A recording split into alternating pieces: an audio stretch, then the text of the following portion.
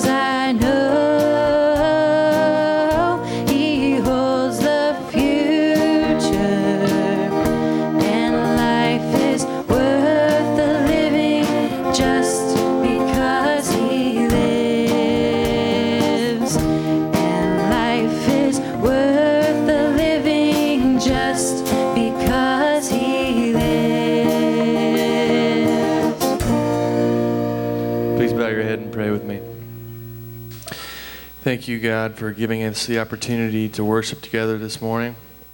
Please be with us as we hear your words and help us to keep open minds and open hearts to receive your message this morning. In Jesus' name I pray. Please turn and greet your neighbor.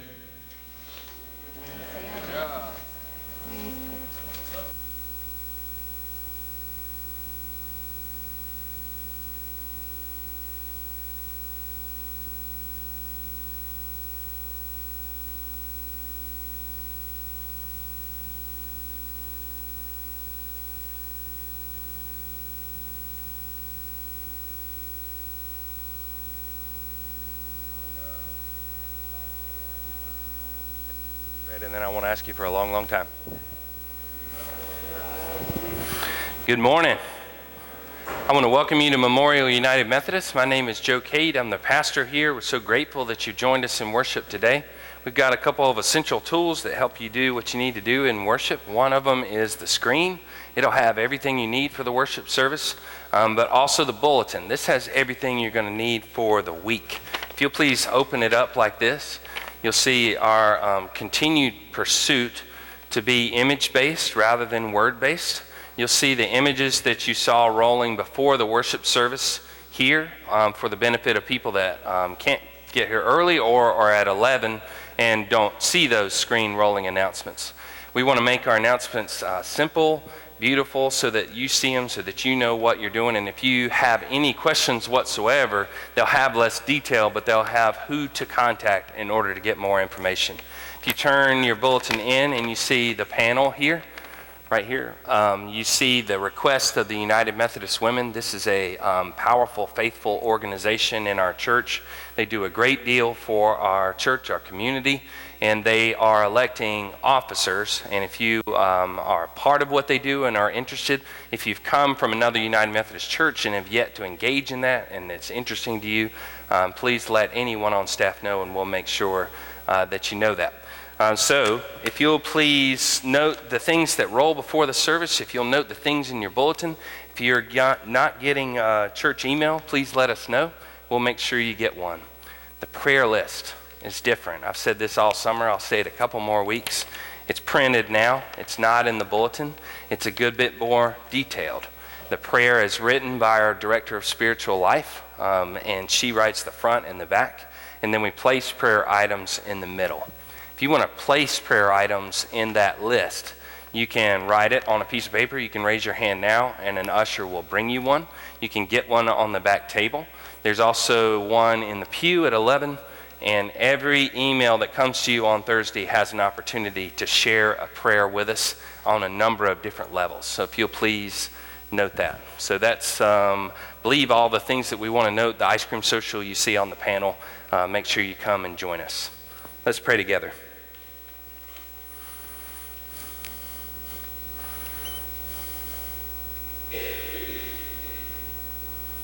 Gracious and loving God, we thank you for drawing us to this space, for all the effort, the getting dressed, the getting together, the get in the car, to make it from the parking lot, to get in this space. Help us, Lord, to drop all of that. Calm our hearts and minds. Prepare us to hear your word today. A word of humility. A word of hopeful expectation. A word from a deep spiritual leader to a congregation trying to define who they will be. Inspire us this morning, Lord, as we pray the prayer your Son taught his disciples to pray. Our Heavenly Father, who art in heaven, hallowed be thy name. Thy kingdom come, thy will be done on earth as it is in heaven. Give us this day our daily bread, and forgive us our trespasses, as we forgive those who trespass against us. And lead us not into temptation, but deliver us from evil. For thine is the kingdom, and the power, and the glory forever. Amen.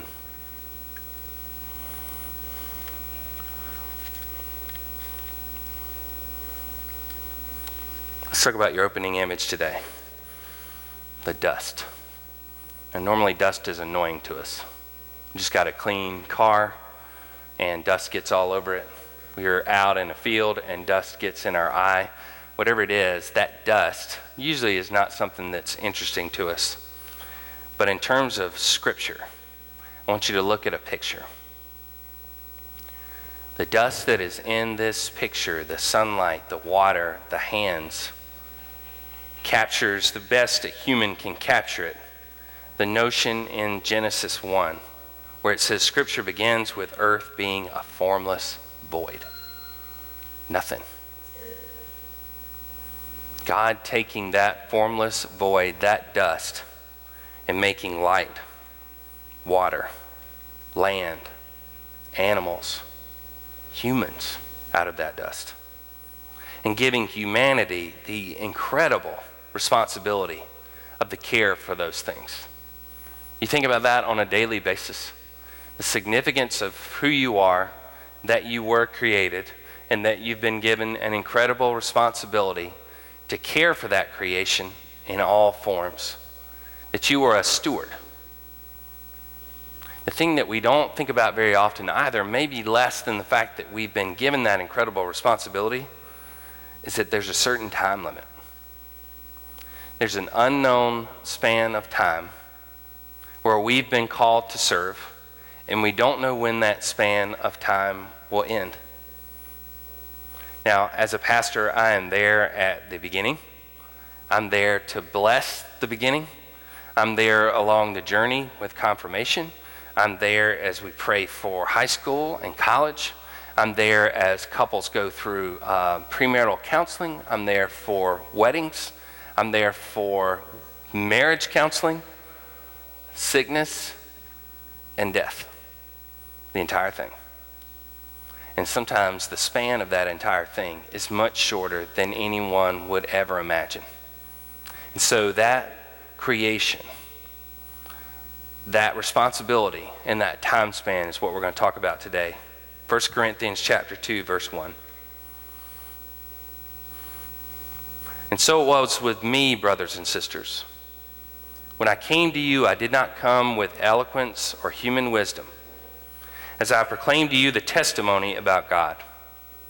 For I resolved to know nothing while I was with you, except Jesus Christ and him crucified. I came to you in weakness, with great fear and trembling.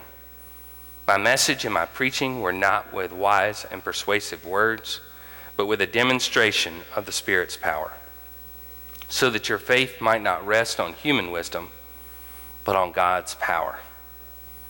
Now, what's he trying to push away there? It's a busy city, port city, lots of people coming into town. You've got people who expect excellence from their speakers. He said, that wasn't my thing. He says, I came to you with fear and trembling. Fear and trembling is the way that I approached you. Now, there's a real thin line with that. If I, in the midst of every worship service that I led with you, both in this service and the 11 o'clock service, just went, I don't know where anything is. I don't know what I'm supposed to say.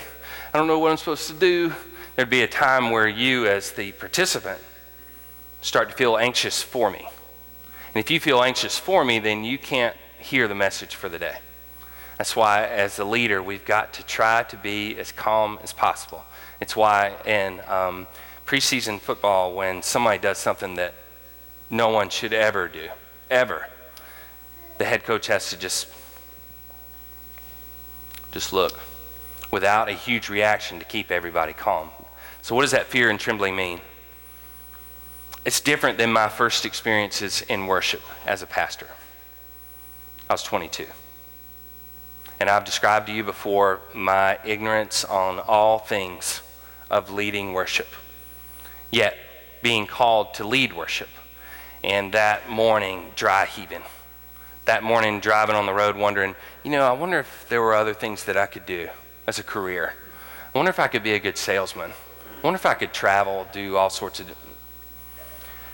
Not knowing what I was going to say, where I was going to stand, what I was going to wear, what the response was going to be, where that was going to come from, and how it was going to happen. Public speaking just crushes people. They do not want to do it, and I get why. Remembering your notes that you've spent the week on, when you get down and they hear the notes in front of you, and they're there, and they're the same thing you've read all week, but I can't see them. I can't explain to you how that feels unless you've been there and you've done it and you're looking right at it and you cannot see it.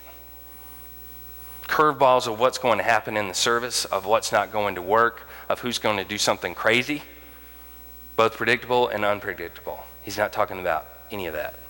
Fear of trembling. He's talking about a deep respect for the moment. He says, when I talk about Jesus, when I talk to you about what God wants, I have a deep, deep respect for the moment. What would you say is the opposite of that sense?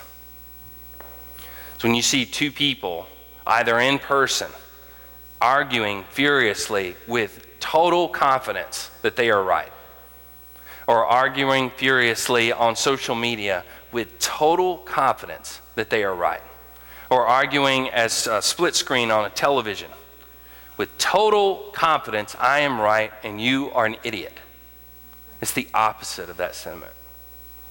He says, with great fear and trembling, I write you to say anything at all about God and about the formation of church. It's a decision to be the messenger rather than the message. You know how hard that is? It's especially hard if you get all those distractions out of the way and you start to have more people. You start to have more people and you start to think, man, I know what I'm doing here. Maybe we need to do more things. Maybe do more complicated things. Maybe it needs to all flow through me and the things that I do. Maybe I need to be cute. Maybe I need to say the cute thing. Maybe I need to be the difference between someone hearing it and someone not hearing it. It's the opposite of that. It's choosing to be the message rather than the messenger rather than the message. Verse 6. We do, however, speak a message of wisdom among the mature, but not the wisdom of this age or rulers of this age who are coming to nothing. No, we declare God's wisdom, a mystery that has been hidden and a God destined for our glory before time began. None of the rulers of this age understood it, for if they had, they would not crucified the Lord of glory. Now, y'all familiar with a reply all email? Somebody write something back. And sometimes that third one has got something in it that should never be typed, should never be sent, should never be read by anyone involved. If you back up one more. If I wrote a group of people in this church with a notion, an idea, a concept, and someone else wrote back, well, I don't know if we should do that. And I wrote back, well, I send this message to people who have a certain maturity, a certain wisdom that can comprehend it and live it. What do you think the response would be from the people who are reading that email? Well, some who would agree with what I was doing would go, ooh. Some who may agree but don't agree with that process would go, I don't think you should have done that. And some who would not agree with either the concept nor the email would talk to their friends, form a response, hit reply all right back. I'll bring it right back, reply all. He says, we do speak a message of wisdom among the mature if you're up for it, if you're ready for it. That is that's a harsh phrase, but he's trying to give them the reality. Now, if we go forward to your next phrase is message of wisdom.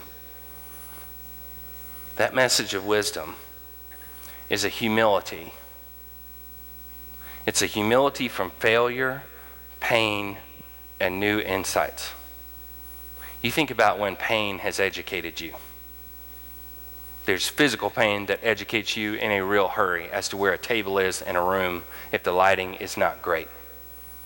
There's emotional pain if you extend yourself too far. You did something that you wouldn't normally have done, but you felt a certain way about a person. You put yourself out there and they do not respond, and you learn an emotional lesson. And then there's the pain of this is my career. I know everything I need to know. I'm going to put myself out there and do something bold, and it does not work. There's some serious pain, and it teaches you a serious lesson. This man who's writing this letter was persecuting Christians in the name of God. He knew in his heart his job as God's instrument was to persecute and kill Christians because they were the opposite of anything that God would ever want. And he was a 5-star at doing it. In the midst of going somewhere in order to do that, he's knocked off his horse, and Jesus says to him, what are you doing? Those are my people. Those are God's people. Those are our people. And you're going to fix it today. And that, he had scales on his eyes for 3 days. He's led to a place he doesn't know, without vision. And the only person that can heal him is a Christian who's called to go and visit him. That Christian who's been persecuted by him, his people have been persecuted by him, lays his hands on Paul's eyes and heals him.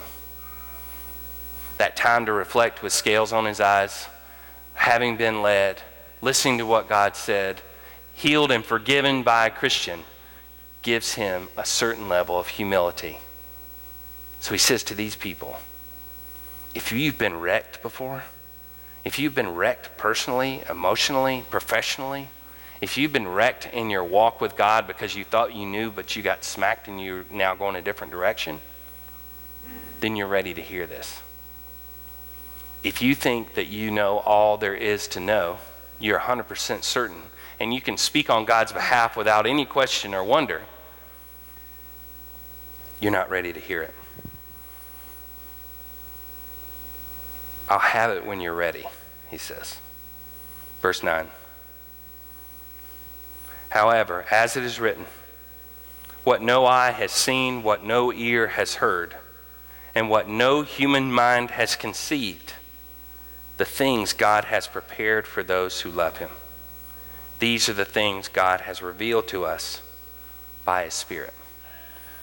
So when we think of, let's go to your next phrase, what no human mind has conceived. When you hear people describe what heaven is, consider some of the phrases that you hear. What do you hear about who's there?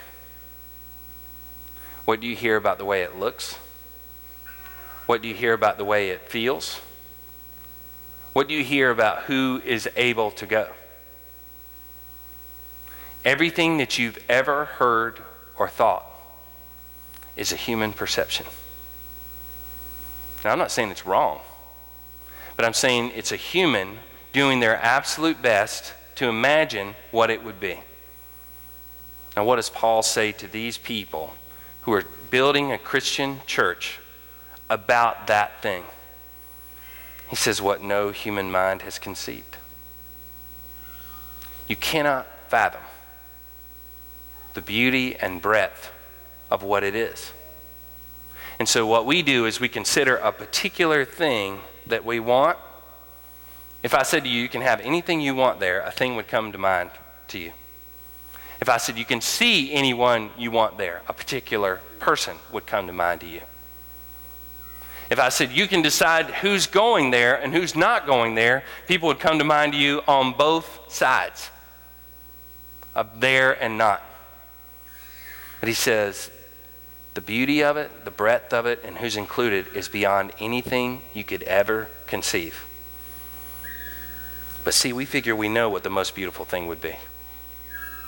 We figure we can control the most beautiful thing that could ever be. Let me show you a picture. Oh, buddy. That child is done. Broken-hearted, losing their mind, going limp, because we're at the playground and we've been asked to leave. So I, the child, who know that this playground is the greatest thing that could ever be, and that there's no reason whatsoever to ever leave this playground, and going to lose my mind and go limp and go to the ground. This child, in its limited understanding of the world and anything else, figures, I know what we need to be doing, and we need to be here at this playground. That's real. You go, well, buddy, that child is wrecked. Let's look at the next one. That is Peter confronting Jesus. Jesus says, this has been great. Sea of Galilee, beautiful. Healing these people, fun. Feeding these people, fun. Drawing new members, fun. This has been great. We've got to go to Jerusalem. Because it's only in Jerusalem that we can confront the true thing that we have to confront, the true evil that is impeding people from hearing about God. Peter says, Go back one. Peter. Right there. He says, I want to leave here. I don't want to go anywhere. Don't want to do anything. I want to be right here in the playground. Why? because humans have a limited scope, a limited understanding, a limited ability of knowing what's coming and what they are to do. Go one more.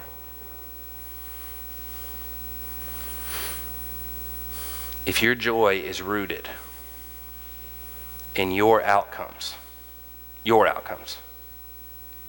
based on your preconceived notions, based on your perceptions, your limited understanding, you will continually confront Jesus and God and force them, you think, to do the thing that you want to do when you want to do it. You will be continually chasing and deeply unhappy because you'll never get it. You'll never satisfy the deeply unhappy thing inside of you that wants what it wants. The only way is to ask yourself our last question. Can we humbly wait for what God prepares? Can we leave it in the hands of the one who created us out of dust? If we find ourselves surrounded by doubters, if we experience the sickness of a loved one, the death of a loved one, if we sit at a table with a select group of people who are impeding us or angering us or frustrating us, we start to get that sense inside of us that wells up that we want what we want when we want it. Paul writes this church and he says the only way that you can form a church, the only way that you can do something significant, the only way that you'll be following the will of God is to let go of that stuff the best you can, for as long as you can, because you can't fight it forever. It wells up. But to know that you are in this together with other people, fighting that human tendency. Now, as we come forward for communion, we admit things individually and corporately. And I want you to have that picture of that child on that playground in your head as we read them. And as we forgive one another, I want you to consider the other people in your life that have been that child losing their mind on the playground. See, if you are unwilling to admit it yourself, you have a problem. If you are unwilling to accept the forgiveness that we offer one another in the liturgy, you have a problem. If you're unwilling to offer that forgiveness to other people, you have a problem. Every one of those is a kink in the hose. So consider them all as we read that text. Consider it all as you come forward to the table. Consider it as you place your hands across one another and you come with open hands and you say, I'm willing to listen. I'm willing to participate. I'm willing to serve. In the name of the Father and of the Son and of the Holy Spirit. Amen. If you'll stand as you're able and join us in our modern affirmation. This is the way we affirm our faith in this worship service. You're welcome to participate and you're welcome to simply listen.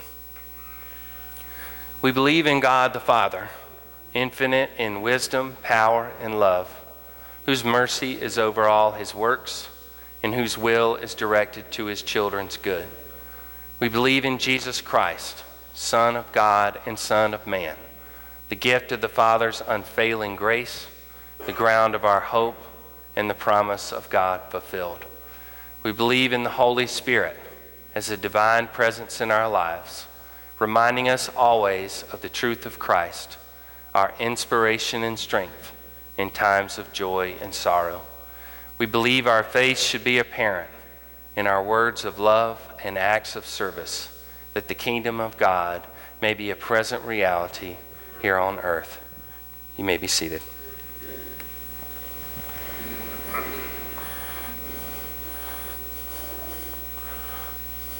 Those words you read are words of maturity, words of sacrifice, words of stepping aside, words of fear and trembling when we speak of our God. If you'll please join me in the liturgy on the screen as we begin Holy Communion. It's words that we say to one another about our struggle in this human life. Christ our Lord invites to his table all who love him, who earnestly repent of their sin, and seek to live in peace with one another. Therefore, let us confess our sin before God and one another, if you'll join me. Merciful God, we confess that we have not loved you with our whole heart. We have failed to be an obedient church. We have not done your will. We have broken your law. We have rebelled against your love. We have not loved our neighbors, and we have not heard the cry of the needy. Forgive us, we pray. Free us for joyful obedience through Jesus Christ our Lord. Amen. That joyful obedience is not there if we feel the weight, if we feel the guilt, if we pitch a fit. We feel even worse. We pitch another fit. We feel even worse. We've acknowledged it. We understand it. We've all said it. We all believe it. We've all, as a group and as individuals, we've struggled. Hear the good news. Christ died for us while we were yet sinners. That proves God's love toward us. In the name of Jesus Christ, you are forgiven. Amen. We've said to one another, you are forgiven. You believe it? Do you live it? Do you practice it? Do you believe that we as a group and as individuals are forgiven and can participate in this table, that we're welcome, so that we can go and share it with others? It's now time for our offering. You can give as the plate goes by. You can give electronically with instructions in the bulletin. And if you're a guest today, we don't expect you to give, and you can rely on the generosity of our people.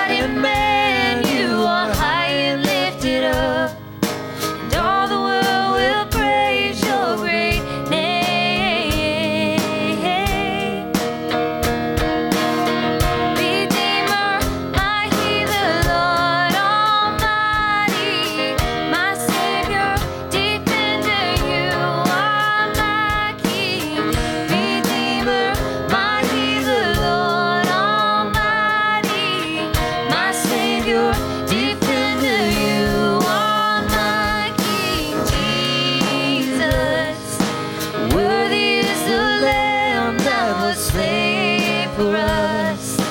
Son of God and man, you are high and lifted up, and all the world will praise your great name. Jesus, worthy is the Lamb that was slain for us. Son of God and man, you are high and lifted up, and all the world will praise your great name.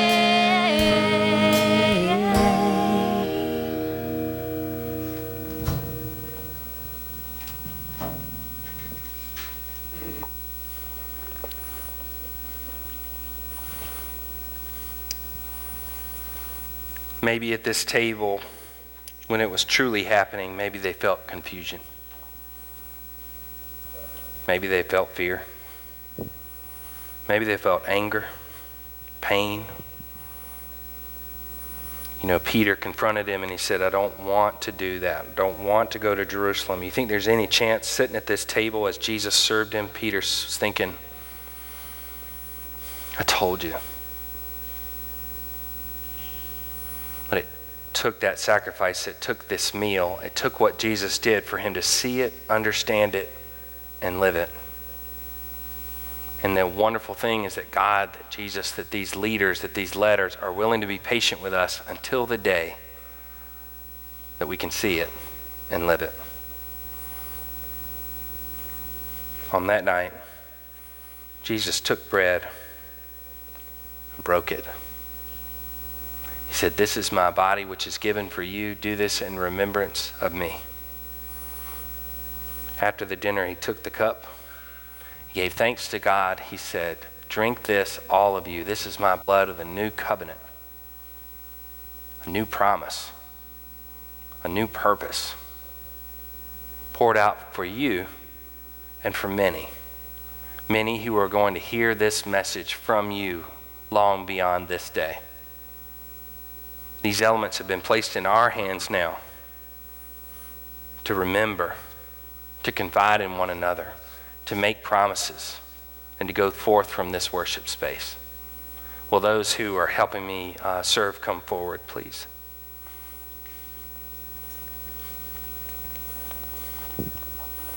In the United Methodist Church, all who want to come forward are welcome to do so. We serve by intinction, which means one of us will give you a piece of bread as you come forward, and you dip the bread into the cup and then eat it on your way back. If you'll remain silent for a time of reflection after you return, we come this way and you return that way. Bleacher folks and table folks and rocking chair folks come first, and then I'll have y'all come. Let's have you over here and y'all here. We got a little bit of a basketball team serving communion this morning. If you need gluten-free elements, we have them here. You just come and take them off the table before you come through the line. So if those who are on the bleachers and in the back, if you'll come forward first.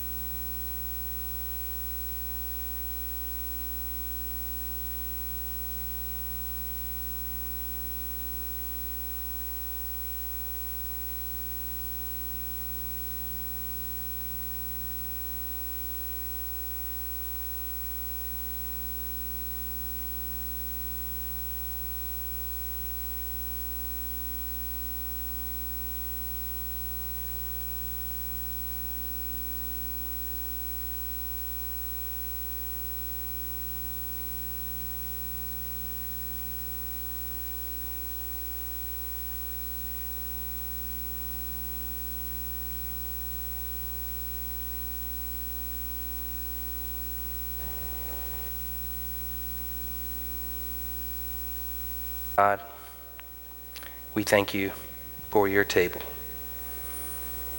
for the opportunity to confess, forgive, gather around the table, and go forth. Bless us as we leave this space, so we remember the lessons we learned, so that we may be your humble instruments of peace. In your Son's holy name we pray. Amen. So I love that the band members are interchangeable in their leadership positions, but man, are they unique in who they are and what they do. And it's fun to have Caitlin back. Welcome back, Caitlin.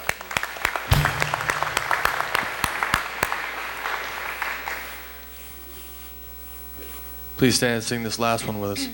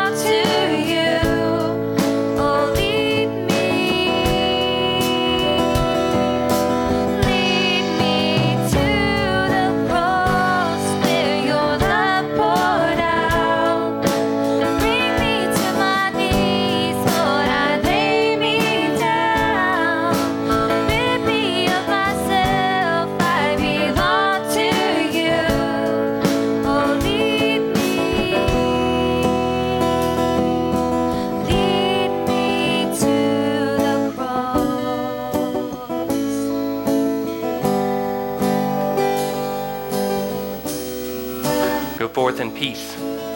May the grace of our Lord Jesus Christ, the love of God, the power and the presence of the Holy Spirit go with you all. Amen.